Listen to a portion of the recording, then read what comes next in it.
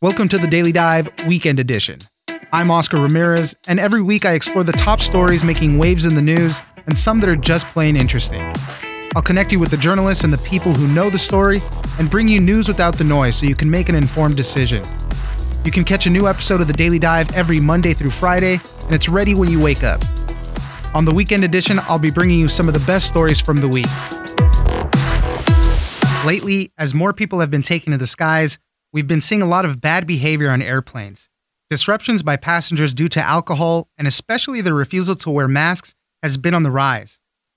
For more on the rise of conflicts in the air, we'll speak to Hannah Sampson, travel reporter at The Washington Post. I mean, there's a lot of I think, small acts of defiance where people are refusing to wear their masks, which is, a federal mandate right now on planes. But too often, those conflicts are really escalating and turning into shouting obscenities, shoving.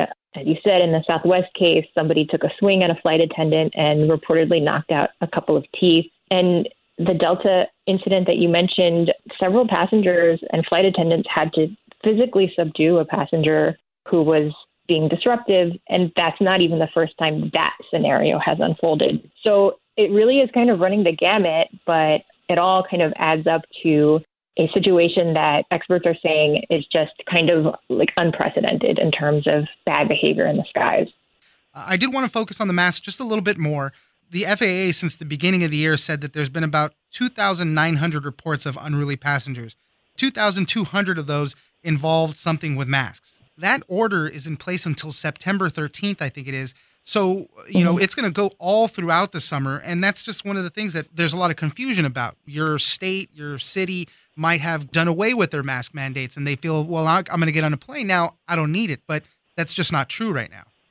And I mean, the CDC is even giving one set of guidance to people who are kind of living their everyday lives, outdoors, indoors, whatever. But then they have these other rules for people who are in planes and in airports and in other forms of transportation. It could be that there's just a lot of misunderstanding that people realize, I don't have to wear my mask even to Disney World or to the grocery store or whatever, but I still have to wear it on a plane. Why? And then they get mad. I think it's the confusion or the lack of, one set of rules in every situation is contributing to some of the reticence on flights. Right. And it goes a little bit both ways. You spoke to a psychologist, which I thought was interesting. Obviously, there's people that don't want to wear the mask, maybe defiance, whatever they want to do. But then there's people on high alert on the other side that want to call those people out, whether it's for their own safety or whatever the case may be. They're saying, hey, that person's not wearing their mask. Yeah. So you just kind of end up in this boiling cauldron of tension when you're on a plane, because, if you're the person who's following the rules and wearing your mask, and then the person 2 seats over is a mask scofflaw, you're going to sit there seething and worrying about what this guy is doing. And that person is mad because somebody's going to tell him to put his mask on. So it is a very potentially combustible situation where tensions are high, emotions are high, and the people who are worried about their neighbor's mask use are worried for a reason. They don't want to get sick. They don't want, this flight to turn into a super spreader event. So, it's not unreasonable to have that worry, but it also doesn't make anything easier when you're flying. And then, consequences that come because of that. Obviously, the FAA, as I mentioned, is publicizing a lot of those fines that they're putting out there. I think the highest fine that we're seeing so far is about $15,500 for an unruly passenger that I think it started off with him not wanting to wear his face mask properly. He was also drinking those little tiny bottles of alcohol. And that's one of the other consequences. A lot of these airlines have not resumed alcohol on their flights. And people are saying maybe even in the airport itself, you shouldn't be doing it because people are getting onto these airplanes loaded. Many of these cases have involved alcohol. And in a lot of cases, people bring their own alcohol on board. It turns out, newsflash, you're not allowed to do. So Southwest and American have both gone ahead and extended their pause in selling alcohol on board. They had already stopped, but they're not going to restart as soon as they had planned to. And flight attendants have said, we should probably consider also cutting off alcohol at the airports, because if you're going to get sloshed, you're probably going to start drinking before you get on the plane. So that's kind of one way people are saying they could try to curb some of this bad behavior. Obviously, they don't like it, but flight attendants and the cabin crew, I mean, what have they been saying in reaction to all of this increase in unruly passengers? They're pretty unhappy. They're pretty, it's just uncomfortable and not just tense and not just more difficult, but it has become dangerous in some cases for flight attendants when they're having to physically subdue people, when they're getting punched in the face. It's just a bad situation. And many of them have been, raising the alarm, asking the airlines to back them up as much as possible, asking for some kind of government, interference or like the FAA to continue to crack down. They're kind of on the front line of this, but they also need to be backed up by everybody with more authority to make sure that they're not fighting this battle on their own. Hannah Sampson, travel reporter at the Washington Post. Thank you very much for joining us. Thank you so much for having me. We all want to get back out there, but be warned when making plans this summer. Everyone has the same idea as you. Right now, national and state parks are being overwhelmed with people trying to enjoy outdoor activities. At Arches National Park in Utah, they reach capacity and close the gates to visitors most days before 9 a.m. For more on how everywhere is packed right now, we'll speak to Allison Poley, reporter at the Wall Street Journal. Some of the most popular national parks are expecting record crowds this summer, and these are parks that have already seen a lot of visitation. So some of these parks were closed last spring, and then when they reopened last summer, people flocked to them because they were able to be outside, they were able to social distance and enjoy the outdoors, and visitation numbers have only increased since then. So at Arches National Park, for example, the gates to the park do temporarily close when the parking lots become full, and most days that happens before 9 a.m., and they will open back up anywhere from 2 to 5 hours later. But in some cases, people have still seen lines when they go back in later in the day to try to enter the park. Yeah, and the demand is there. This April, people going to the park was up 15% from 2019. So this was before the pandemic. So people are wanting to get out there. One of the interesting things that happened with all of this, though, is some of these unintended consequences. If they can't get into the main park, they'll go onto some other undeveloped land that's in the nearby area. They make these kind of campsites there. Fires have started, trash. It can become a big problem for the community around there as well. So a lot of people started camping during the pandemic, and so more people are camping on federal lands. And in some cases, the land that they're camping on isn't intended for tourism or overnight stays. So in some of those areas, they're seeing a lot more trash, even human waste, and it creates resource management issues for the local community. It's kind of a catch-22 because the people in the nearby communities obviously want tourists and visitors to come by. It helps boost their economies. But as I mentioned, these things, trash, there's been reports of graffiti in the nearby areas. All of this stuff really kind of makes a mess. And what they're saying now is that they're pushing for these national parks to maybe have a reservation system where you kind of book the time that you're going to be there.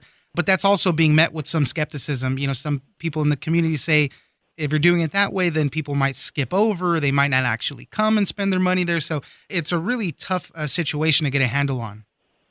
It is a tough situation to get a handle on. So it's exactly like you said. So some residents and activists are proposing that Arches, in particular, institute a reservation system so people can book windows to enter the park.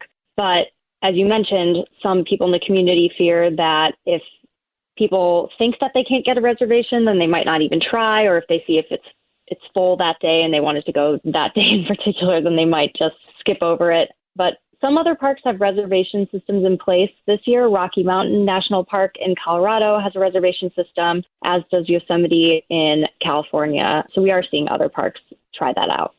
One of the other parts of it, too, is funding for these national parks has always been a problem. They've been losing funding and staffing leading into the pandemic. Obviously, there was a huge shutdown throughout there, but they still haven't recovered from that part as well.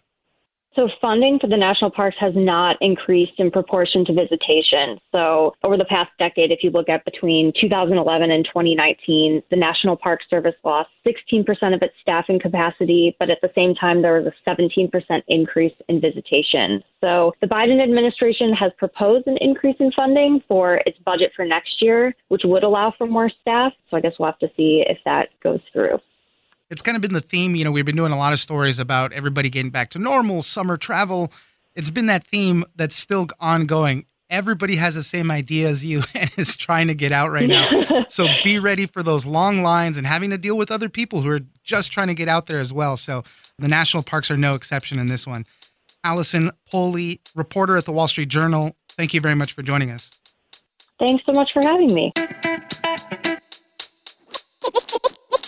Over the next few weeks, a company named Kernel will be shipping out a high-tech helmet that can read your mind. It can analyze electrical impulses and blood flow, and researchers hope they can gain insight into brain aging, mental disorders, strokes, and even what happens to the brain during meditation and psychedelic trips. For more on this new brain helmet, we'll speak to Ashley Vance, writer at Bloomberg Businessweek. The company Kernel, they've been around for about 5 years working to develop this technology, and I've kind of been following their journey along the way. The heart of what they have done is shrink devices that you might find in a hospital. People might be familiar with like fMRI machines, MEG machines. There's 5 or 6 things we use today to study the brain. They tend to be really big. They're expensive. They require like a technician to oversee the procedures. And so Kernel shrunk these things down into something that's closer to like a consumer electronics device. And they're still able to peer through the skull to watch your neurons fire, to watch blood flow in the brain. And so, the big idea here is with these tools being kind of easier to use, we may get a ton more data about how the brain works than we've ever had before.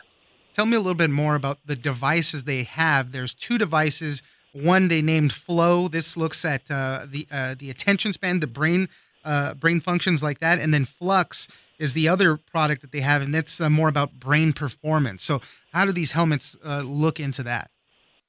Yeah, and just so people know, I mean, the helmets, they look like bike helmets, more or less, just maybe like a slightly chunkier version. And on the inside, they've got lasers and computer chips and all these sensors. But yeah, so one more or less tracks electrical activity. So when you're thinking about something or doing an activity, your neurons are firing, and this sends pulses of light through the skull into the brain and is actually able to kind of detect when your neurons fire. And so that gives us like one bucket of clues and information about interesting things happening in the mind. The other one tracks blood flow, same sort of thing. When you're doing an activity, blood rushes to different regions of your brain to feed it with oxygen. And so the helmet looks for that. It's interesting. When I was talking to scientists, there's still a lot of debate around which method is better for which types of functions. And this is part of the reason we kind of need these things. We still don't know a ton about what's going on in the brain when we're doing activities and thinking. And so they wanted to make both devices. Yeah, and these are going to be shipped out to Harvard Medical School, University of Texas, Institute for Advanced Consciousness Studies. I mean, there's a lot of big labs and companies that are going to start toying around with this. So what is the overall goal of this? Obviously, you kind of mentioned, stepping away from these huge rooms with, just huge machines that would do this. I think Brian Johnson for himself mentioned he wanted to eventually bring this down to the cost of a smartphone one day so more people can start using it. But what's the overall goal with it? Yeah, in the near term, while the devices are expensive, I think this is going to start out, like you mentioned, with research institutions. And so I talked to one scientist who studies people who have suffered from strokes or Parkinson's disease, and often they're going through therapy sessions where they have their brains imaged by one of these expensive machines once at the beginning of the therapy session and then once at the end, 6 months later, to see how things went. These scientists are really excited for them to wear the helmets basically every day, and we would get this much better picture potentially of what therapies really work, how effective they are, and you would be able to monitor the progress of these things on a much more granular level. Eventually, if they get the price down and there's tens of thousands, hundreds of thousands, millions of these machines out there, I mean, the way Brian envisions it is this would be kind of this grand study of mental health on a way that we've never had it before. And people would essentially use these things kind of like a Fitbit or an Oura Ring to check on their body. Just like today, if you're worried about your heart, you go in to have all these tests done, and there's tons of things we can do. If you're having mental health issues, there's really not a lot of tools at doctors' disposals to tell what's going on. And so Brian's big hope is this is like a big mental health breakthrough just by gathering so much more information. I mean, it's definitely a very interesting goal, something that could potentially help a lot of people. I did want to mention, because you put it in the article, that they might have set some type of record for rejection where a lot of investors obviously are probably skeptical about something like this. And there was a bunch of people that passed on Brian's sales pitch for all this stuff. In the end, they were able to get money. I think he used a lot of his own money to help develop all this. Yeah, I mean, I think the number was 228 investors passed on Colonel. Luckily, so Brian, a lot of people don't know him, but he's actually an incredibly rich individual. He sold a company to PayPal a few years ago and made about $300 to $400 million from the sale. He bought Venmo. So he bought Venmo as well. He did. Yeah, exactly. And so he put $54 million of his own money into this basically for the first 4 years to prove that his ideas worked while everyone else was rejecting him. And then finally they got the devices to start working and they had the prototypes, and investors put another, $55 million or so into the company. So it has been this huge high risk. I mean, basically people thought it was not really possible to make a device that could actually get any kind of decent data through the skull just from a helmet. The thinking has been that you really need to put implants in near the neurons to get any sort of major breakthroughs. Right, and we're seeing people like Elon Musk and his companies working on things like that. I think they just had a demonstration, a few months ago with some pigs and whatnot with these brain implants. So definitely a much more non-invasive way to go with these helmets. I always love new tech. I always love these types of things, these ideas, these goals. But just as interesting as the tech is itself, the people behind them are also pretty interesting. So tell me a little bit more about Brian Johnson, because you spent a lot of time with him. And I mean, he has an interesting health regimen. I mean, you put in the article snorting stem cells. He, constantly getting tested. I think he's about 43, but his body through all of this stuff, he's registering more as a 30-year-old man. So tell me a little bit about him. Yeah, Brian's quite the character. People might be familiar with like the quantified self movement, this idea you're always measuring like a Fitbit is a rudimentary example of it, but Brian measures everything about his body, and tons of doctors working on all this stuff. And he now has this health regimen where he eats once a day, very early in the morning. He eats like 2,300 calories in one meal, and then fasts the rest of the day. He goes to bed at 8 o'clock every night and wakes up at 4 and does his workout routine and then his breakfast. And he and I we're about the same age. We're both 43, and I reported on the story for about 3 years. And so over that time, I stayed. I went from 40 to 43, and his biological age dropped, according to the doctors, from 43 to about 30. And he has the exercise potential of like a 25-year-old. So it was a very humbling story to report on as we went. I mean, he's doing IV infusions of anti-aging fluids, a bunch of vitamins. There's a lot that goes into it, more than just eating healthy and exercising. But just an interesting look into the guy himself, and as I said, the goal overall with this thing, it seems pretty good. And if we can learn more about the brain, I mean, that's going to help out in so many different ways. Ashley Vance, writer at Bloomberg Businessweek magazine, thank you very much for joining us. Thank you. That's it for this weekend. Be sure to check out the Daily Dive every Monday through Friday. Join us on social media at Daily Dive Pod on Twitter and Daily Dive Podcast on Facebook. Leave us a comment, give us a rating, and tell us the stories that you're interested in. Follow The Daily Dive on iHeartRadio or subscribe wherever you get your podcast. This episode of The Daily Dive has been engineered by Tony Sorrentino. I'm Oscar Ramirez in Los Angeles, and this was your Daily Dive Weekend Edition.